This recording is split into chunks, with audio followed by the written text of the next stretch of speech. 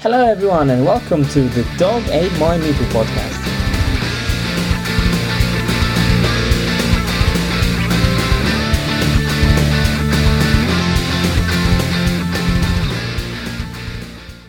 Okay everyone, hello in the next episode of the Dog Ate My Meeple podcast, and today we have a bit of a special episode because we've got our first guest ever.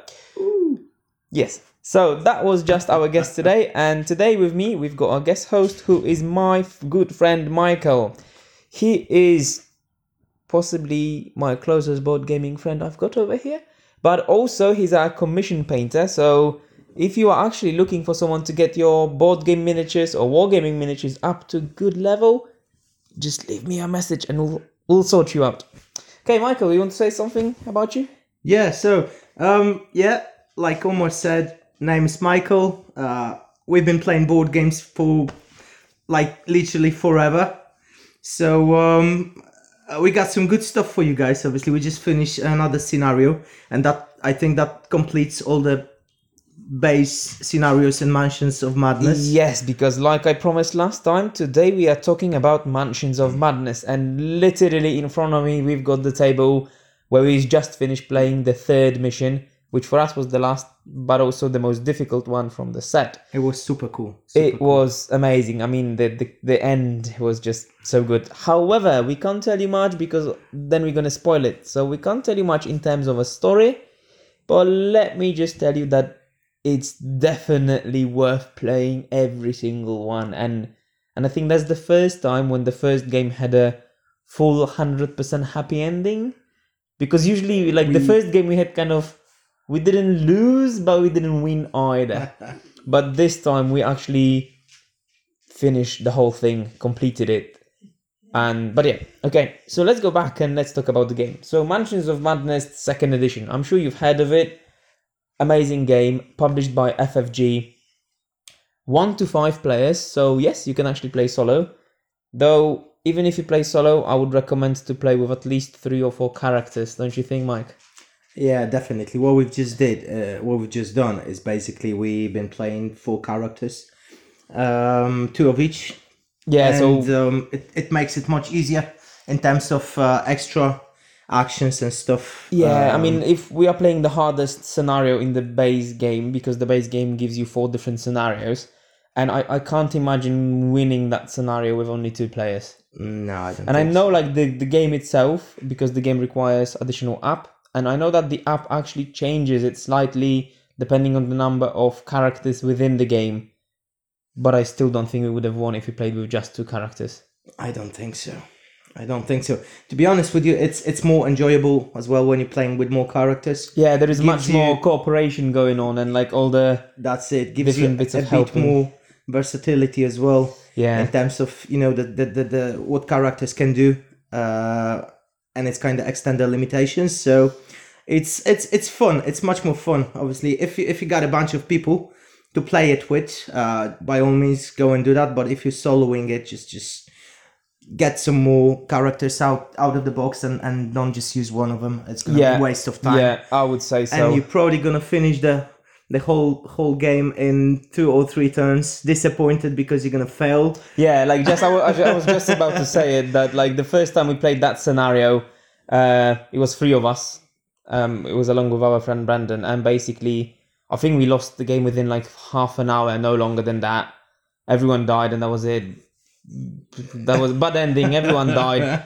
We went to Arkham Asylum. It's actually for this kind of game, it's a happy ending. You haven't died. Yeah, it's a good ending that you didn't die, but I mean, it's not the best ending you can get, It would be nice not to end up in the room with no doors. If there is any background noise, I apologize for it, but we've got 2 dogs walking around, and one is tiny schnauzer, really curious about what is the weird microphone I'm holding, and the other one is walking around and just checking everything out as well, so we might have a bit more background noise than usually. But then again, today's episode is quite different in the whole format. It's a two weird mutations of deep ones. Yes, we've got 2 little deep ones walking around trying to bite the mic and bite us and bite everything. I'm doing a good job. Yes, okay, but let's go to the beginning and actually introduce the game. So, Mansions of Madness 2nd edition. If you have any interest in board games, I'm sure you've heard of it. because that's kind of one of the games which is a modern classic. Now, if you played the old one, then you know what it is. It's basically a whole kind of adventure cooperative Ish. mystery crime game. Investigation, yeah. Basically, we as players take roles of different investigators. Imagine kind of like X-Files, but in 1920s or like something like that. So, and within the game, you've got 8 different characters. And what I really like about the game is that while the first edition required someone to actually be, let's say, like a dungeon master sort of figure, the second edition doesn't need that because you've got a companion app that does all the job for you. Now, as you can imagine, it's a game released by FFG. So when it comes to quality, it's top notch. And I mean, you can ask Mike himself. Basically, within the game, we've got loads of tiles, loads of cards, nice dice. The quality is just amazing. And the amount of different cards and bits and pieces you're going to have in the box is bonkers. I mean, once you punch everything out, it's actually sometimes difficult to close it. If you are really picky and trying to protect your miniatures, then you will possibly want to invest some money into a proper insert. Otherwise, they will be kind of all flying around. Though, when it comes to miniatures, I guess I'm going to just pass you straight to Michael because he's been painting all of mine. So my board game looks beautiful because he's the painter and he's done a really good job. So what do you think about the miniatures themselves? Right, so from painter point of view, let's just say, the miniatures are kind of small, which makes them a bit easier to paint. They're not as much detailed as, let's say, GW stuff or some other stuff out there, but they're still kind of enjoyable to paint. And if you spend fair amount of time, let's say, I don't know, for me it took two evenings when I spent 2.5 hours. So that's 5 hours in total, and I'm pretty happy with the results. So in terms of getting them to the standard, like you kind of enjoy having them on a table, it's not going to take that much as let's say GW. Character design, miniatures design, sculpts, I really like them. Yeah, they're quite dynamic, aren't they? Like even when you've got a priest, he's not just like standing, he's like properly putting the cross out, you know, the kind of exorcist, the power of Christ compels you. It's kind of cool. It's kind of cool, especially when you like to post your stuff on a social media. It gives you, let's just say, photos and whatever you do with your stuff a bit more dynamics. Yeah, if you're gonna go to our podcast Instagram, you're gonna find the pictures from today's game, so you'll be able to see that. And also over there, I'm gonna drop Michael's Instagram as well, so you'll be able to see all of the paint job he's done on the miniatures. Nice one. You know, a little bit of self-promotion here and there. That's the least we can do for you. We all love that. But yeah, generally miniatures are really nice, and I mean, you've got miniatures from characters which are quite small up to what's the big one called? I think it's like Starspawn, which is basically like a Cthulhu-esque monster. Yes. Like I mean, imagine basically like a small Cthulhu, but when I say small, I mean like twice the height of the characters and a massive muscular kind of big thing. Big dude. If you're gonna look nasty dude. I'm sure that by the time you are listening to podcast, you've seen the miniatures, so you know which miniature we are actually talking about, and you're gonna be like, okay, that's the miniature that made me buy the game, because that would be the case with me. Probably, really. Yeah. Okay, yeah. So in terms of quality, I can't say anything bad about it. I'm not gonna lie. I mean, the cards are great, and I've been using the game for quite a lot, and the only thing that got damaged was the box. Yeah, which is actually my fault. Yeah, but then again, that's not really a problem because, you know, there is nothing that a bit of tape is not going to fix. In terms of cards, they are the nice kind of plasticky with the linen finish ones, so they don't really get damaged much. I mean, they survive quite a lot. I don't see any wear and tear on tiles, dice, miniatures, or cards. So I really wish more games would be the same quality. They're quite handy, the cards, let's say equipment cards and spells and all the common items and all the other cards are quite handy. They're not too big, they're not too small, so yeah, they I mean, it would be kind of hard to break them or damage them. Yeah, but also what I like is that they are small, because that means like the map itself can be small in some missions and in some scenarios can grow quite large. Yeah. At the moment, it's basically the whole coffee table, like. And it's not your IKEA small coffee table, it's like a bigger coffee table. Possibly like 2x2 or something. 2x2, yeah, I would say. Yeah, and it's pretty much, the whole table is covered by the game. The map and all the components. No, that's 3x3. could be 3x3. But basically, it takes quite a lot of space. So if you want to play it, if you don't have big table, you might have to play on the floor. Though we've done that many times, and Which it's not we've really a done in problem. the past, and it's Yeah, just a part of from one miniature obviously being eaten by the dog. Yeah, that's what I wanted to say. If you have pets, like I've got dog, just make sure they don't get hold of your miniatures, because one of the characters, I'll give you William Yorick, the whatever was his name, he is the gravedigger.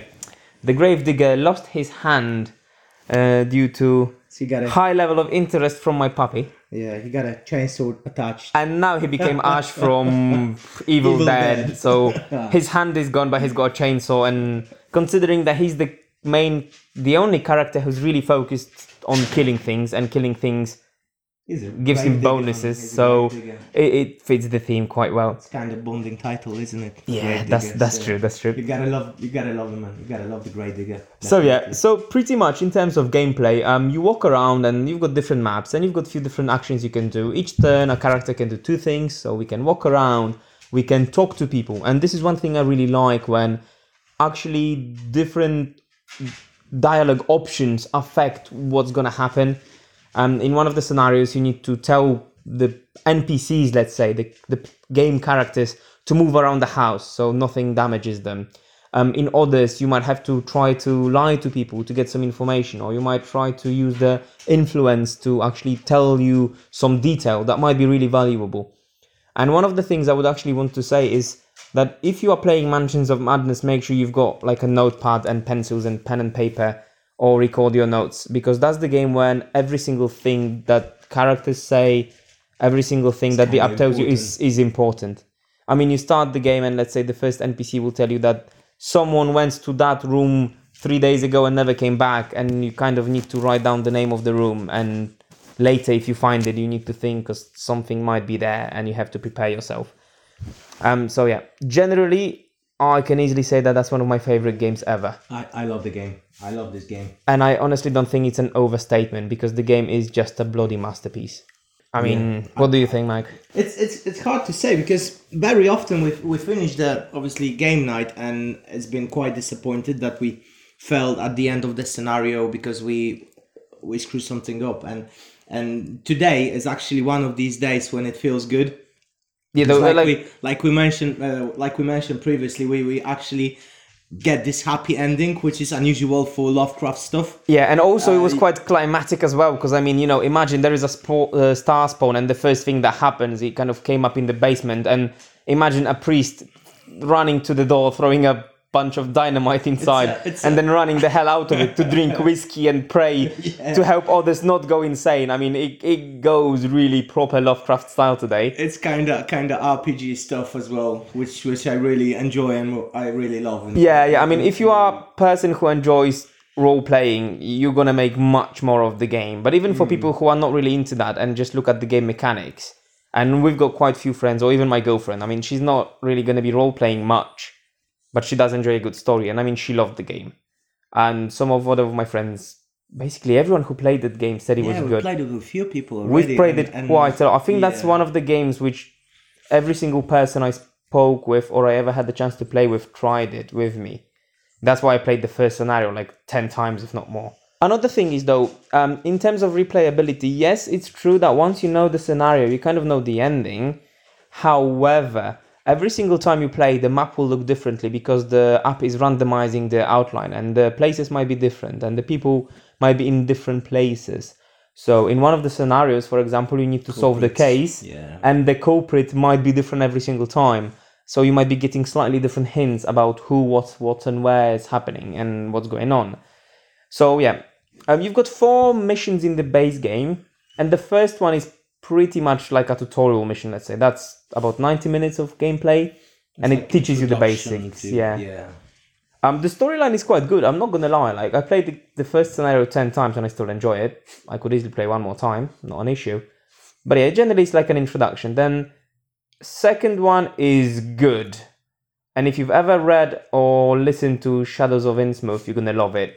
Then third one is the one we played today, and I'm not going to say much, but I mean, it's a really good one and a really interesting one, isn't it? It's really dynamic. You need to react to stuff. You need to respond to stuff, which is going around, basically. Yes, And you if need to be kind of planning ahead and thinking in about many different things. Yeah, it makes you move. It makes you obviously do stuff and do it quickly and very often without even thinking about it. So yeah, and again, I would say if you are playing the third scenario, I don't recall this scenario's name now, but basically if you're playing the third one, it has 5 out of 5 difficulty.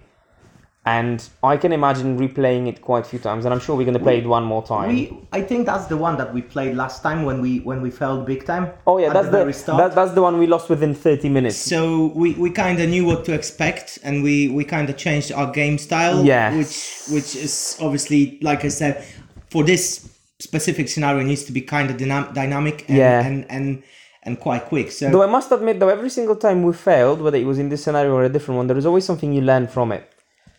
And I mean, like, look, when we played the second scenario, we were playing and it was going quite well, and suddenly something happened we never expected, and then we suddenly realized that actually in this game, order in which I do things which are related to quest matters a lot. Yeah.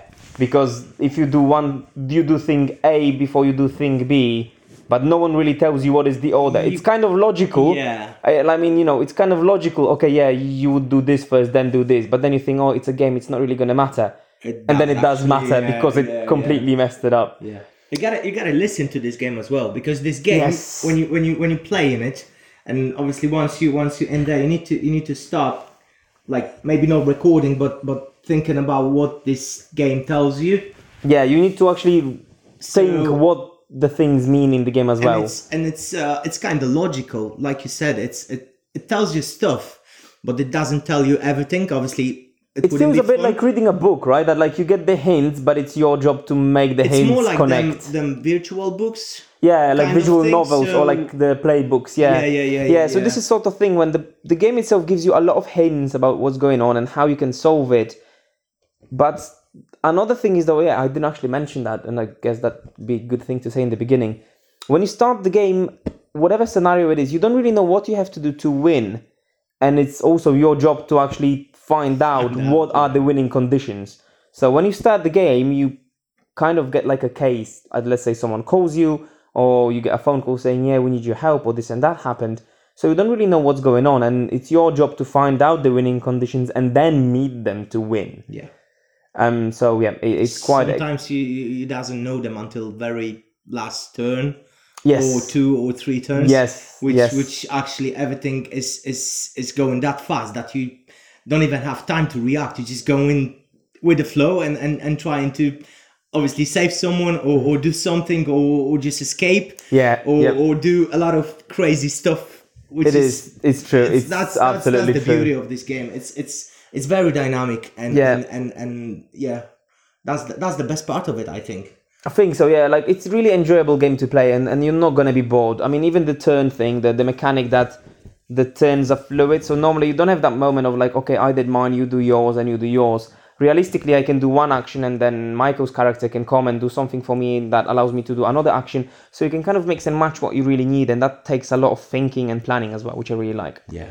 Though, going back to the game mechanics itself. Now, in terms of characters, each character have few statistics, like strength, ability, observation, law, influence, and will. And at the same time, we have our health, which is like physical health, and our mental stability. So we see, it's a proper... Instability. More like instability. It's a proper Lovecraft theme where your brain is as bad for you as your heart is or your body is. So we can lose the game when our characters basically kind of loses life twice or loses the mental stability twice. And we do that by getting damage or by either getting horror. So in this case, if you get horror once, you're gonna become insane, and there is a set of cards that tell you. And what I really like is that some cards might be not changing much. Some might change your character's behavior. Everything. Like, for example, you can't stand being in the room with another player because you're paranoid or you are a pyromaniac. And in this case, your winning conditions change, and you win, I think, if half of the map is on fire. So, you can win while everyone else will lose because you basically went crazy from seeing all of the stuff you are experiencing, and that changes your win conditions. And that happened in one of our games previously when we've been playing, 4 of us, with my girlfriend and one of our friend, and we were playing, and it's like, oh yeah, it's all good, all good. We go to ending, and Michael's character actually went crazy. He went insane, but we didn't really know what is his insane condition. You don't know really what's happening. And he asked our friend to, okay, can I get your knife? Can I get your knife? Because then we can win. And then our friend actually gave him the knife, and he just then stabbed him, killed him, and he won.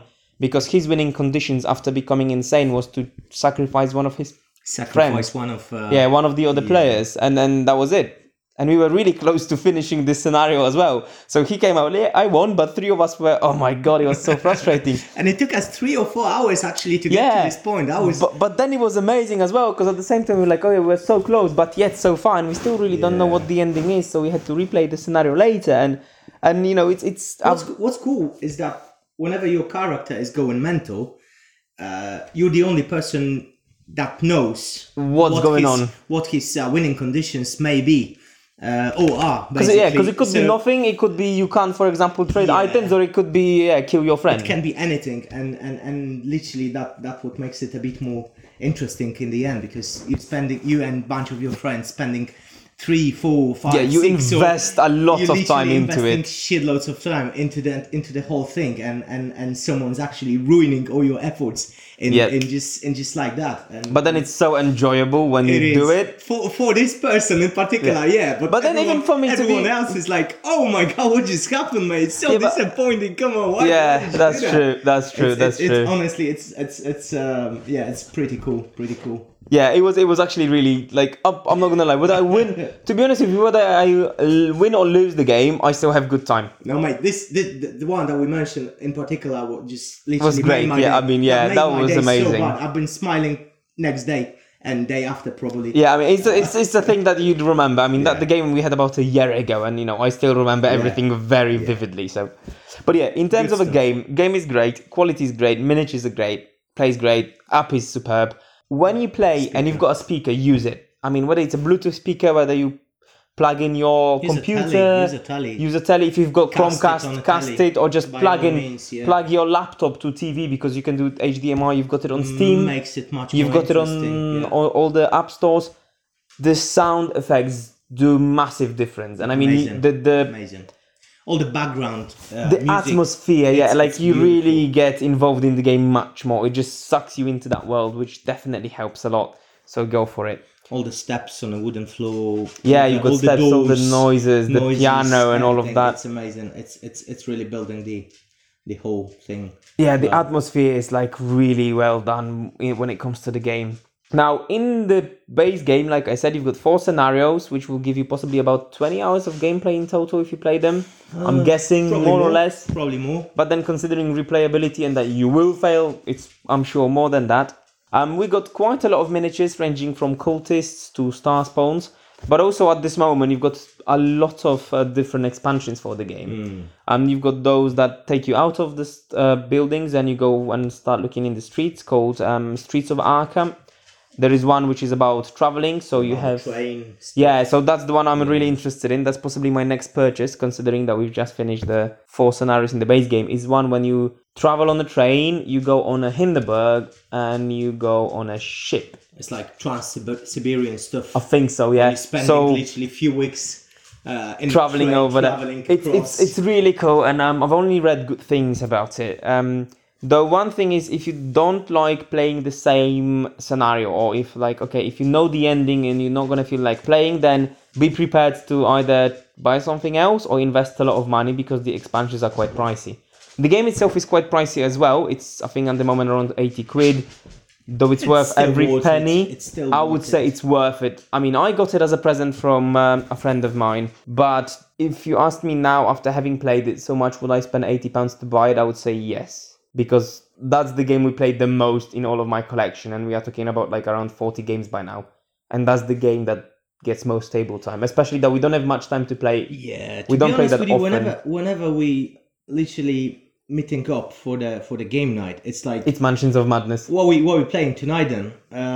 Okay, what choice we got? We got this one. You got 100 else games of whatever kind. We could always play Mansions of Madness. Let's play Mansion of Madness. So it's not kind of the game that you will go back over and over again. Yeah, especially And that you will it's still in terms enjoy of it. mechanics, it's not difficult. I mean, it's complex in terms of all the choices you've got, but the rules are actually really simple. So I would say it's quite good as an entry game because a lot of the difficult job is done by the app. And even if someone is playing the board game for the first time, that's a board game that's going to suck them into the hobby because they will be really engaged with it. It's like a good book. It's like a good like book a or a good good movie. book I or a mean, good yeah. movie, yeah. If you like things like Exorcist, or like X-Files, imagine X-Files in 1920s with Cthulhu-esque monsters and all that stuff. So the theme, the scenarios, the production quality is just amazing. There is literally nothing I can say bad about it, apart from only force-based scenarios, I guess. Probably, yeah. The good thing is that if you have the first edition, though, another side note, you can add all of the content straight from the box because the second edition provides you with all the new pieces that you need to use everything from the first edition into it. The only problem with that is that because of that, the first edition holds its price extremely well, and you're not gonna buy it anywhere cheap on eBay because everyone just keeps to it because all the miniatures are still worth it. On the other hand, though, they did sell it as a separate expansion, so you can buy content from the first one with the miniatures and tiles specifically made for the second edition, but I think it's about 60 quid by now. So yeah. Alright. Is there anything else you want to say about the game? Apart from if you've never played it, find someone who has it and play it as soon as possible. Yeah. Oh, I'm pretty sure that in your local board game club or whatever, Someone's got there's it. someone who owns the game. So just go and play it, honestly, and play with a painted miniature.